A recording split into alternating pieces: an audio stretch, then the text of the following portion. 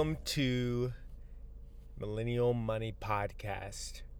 My name is Stephen Allred. I am the founder of Ignite Financial, and we created this Millennial Podcast for you guys to see what you think about money, to also give you our insight on how we view money and our perspective.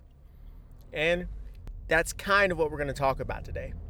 What we're going to talk about is changing your perspective around your money and building a relationship with your money. A lot of people don't realize that having a good, healthy relationship with your money can do wonders. One of the big things that I talk to clients about when they first meet with us is, what's the worst decision you've ever made with your money? Also, what's the best decision you've ever made with your money? The reason that we cover those things is to see where their hurt lies, where their baggage is. How do they look at their money? Because if they look at their money as a tool, then yeah, that's a good way. If they look at it as a means, then we have to switch that perspective. We have to make sure that they're viewing this thing, this currency, as a way to get to where they want. Because once you associate money in that manner, you're able to practice self-discipline. You're able to delay gratification for a longer period of time. You're able to really connect with your financial goals, your career goals. It's easier to do career planning when you know where your money is going to go and what you want the money for. Because if you find out that in order to accomplish your financial goals and to live the life that you believe is the best for you, or the life that you want to live, if you knew that in order to do that, you could make 25% less and work in something that you really care about, wouldn't that be a good reason to jump ship from where you are right now? That concept is why we take people through the Live My Passion process. Is to get them to realize why they do what they do, and if there are any changes to be made in order to make them happier and have a higher quality of life, even if they end up making less money. The reason that we have to shift the perspective is because it'll make budgeting, investing, saving, paying for insurance, taxes, it'll make everything make more sense, because you'll be looking at it through the lens of your financial aspirations. And that's huge. That's a lens where you can really dive in deep and see, oh, that's what I've been saving $5 a week to do. That's why I put together $1,000 for an emergency fund, so that I wouldn't need the money later on and wouldn't have to pull from my investment account or divert the cash flow that I'm sending to my IRA or my 401k and pay for an emergency. My emergency fund is here to help me for these types of situations, not necessarily to help you pay for a car. That's not, in my mind, what a real emergency fund is for. It's to anticipate and therefore make action upon different scenarios that pop up. Because a car messing up is bad, but let's say you have 3 small emergencies. Well, if you are saving $50, $150, $1,000 a month into your IRA to get up to the max, or you're saving $1,000 a month into a brokerage account or a 529 plan for your kids' college fund, then you'll have to take that $1,000 a month for 1 month and move it to pay for all of these little expenses that you have from when you didn't have an emergency fund. Problem with that is, if you've ever looked at Dave Ramsey's chart of what happens if you start investing late, well, the same thing happens with a month. If you were to take $1,000 from 1 month of not investing and then compound that out for 20 to 25 years at, say, 6% when including inflation, it actually means something. It actually has an effect.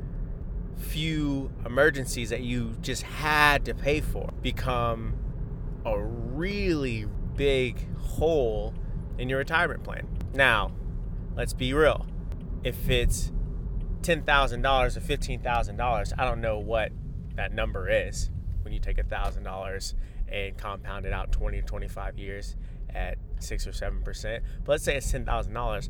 That doesn't seem like a lot, and I'll give you that. But when you stop working, or when you quit doing what you love to do, that $10,000 can come in handy because you won't have any income besides your investment income or your interest income. So it's super advantageous to figure out what you're using your money for and the true reasoning behind it. If it's for financial security, if it's so that you don't have to stay up late at night worrying about bills, if it's so you can be debt free, it's very advantageous to really learn more about why you do the things that you do and connect that to your money. You've heard me say it 1,000 times. Like, once you connect things with your why, some good things start happening to you. Some clarity starts surrounding your goals, and you're able to view your goals through a lens that you've never seen it before. My favorite part about my job is when I get to work on the behavioral modification side of financial planning, which arguably is the biggest part of financial planning. It's working with the client and have the light bulb go off in their head of, oh wait, that's why I've been working so hard. It's not to just budget and put money away. It's to live on a beach for the rest of my life. It's to figure out how I'm going to pay my parents back for putting me through college. It's to give my kids a legacy that'll last them for a generation. And that's what makes me more excited than anything to see the looks on their faces when they realize what it's really about and what their money is really for. Shifting perspective requires you to be very honest and vulnerable with how you view your money. There will be downsides or negatives to that, because once your baggage comes out, especially if you are speaking with a professional or your spouse, you'll have to get financially naked, so to speak, in order to get clear on those goals. Otherwise, you'll be treading water and not even knowing that you're eventually going to drown. Now, is making sure that you know where your money is going and why going to be a sure thing for financial success? Heck no. There's no substitute for actual hard work and discipline and consistency and pursuit of your goals. But it'll at least make the path more clear. You'll still hit obstacles, but at least your obstacles will be viewable from a distance.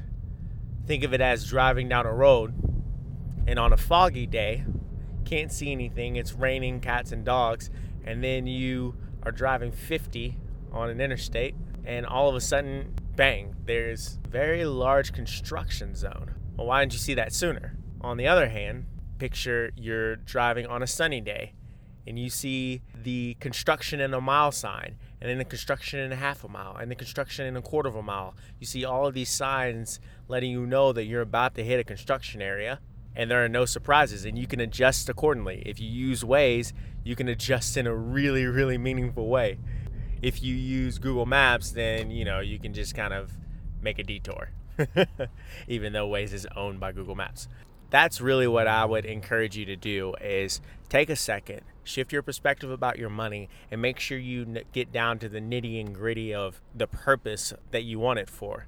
Don't just listen to experts saying you need $2 million in a bank account before you retire, as I see more and more often. I just saw a number recently that said the class of 2016 will now need like $3 million to retire before they're 75. And I'm like, says who? There are people right now who are 30 who are retiring and never made a ton of money. They know their why.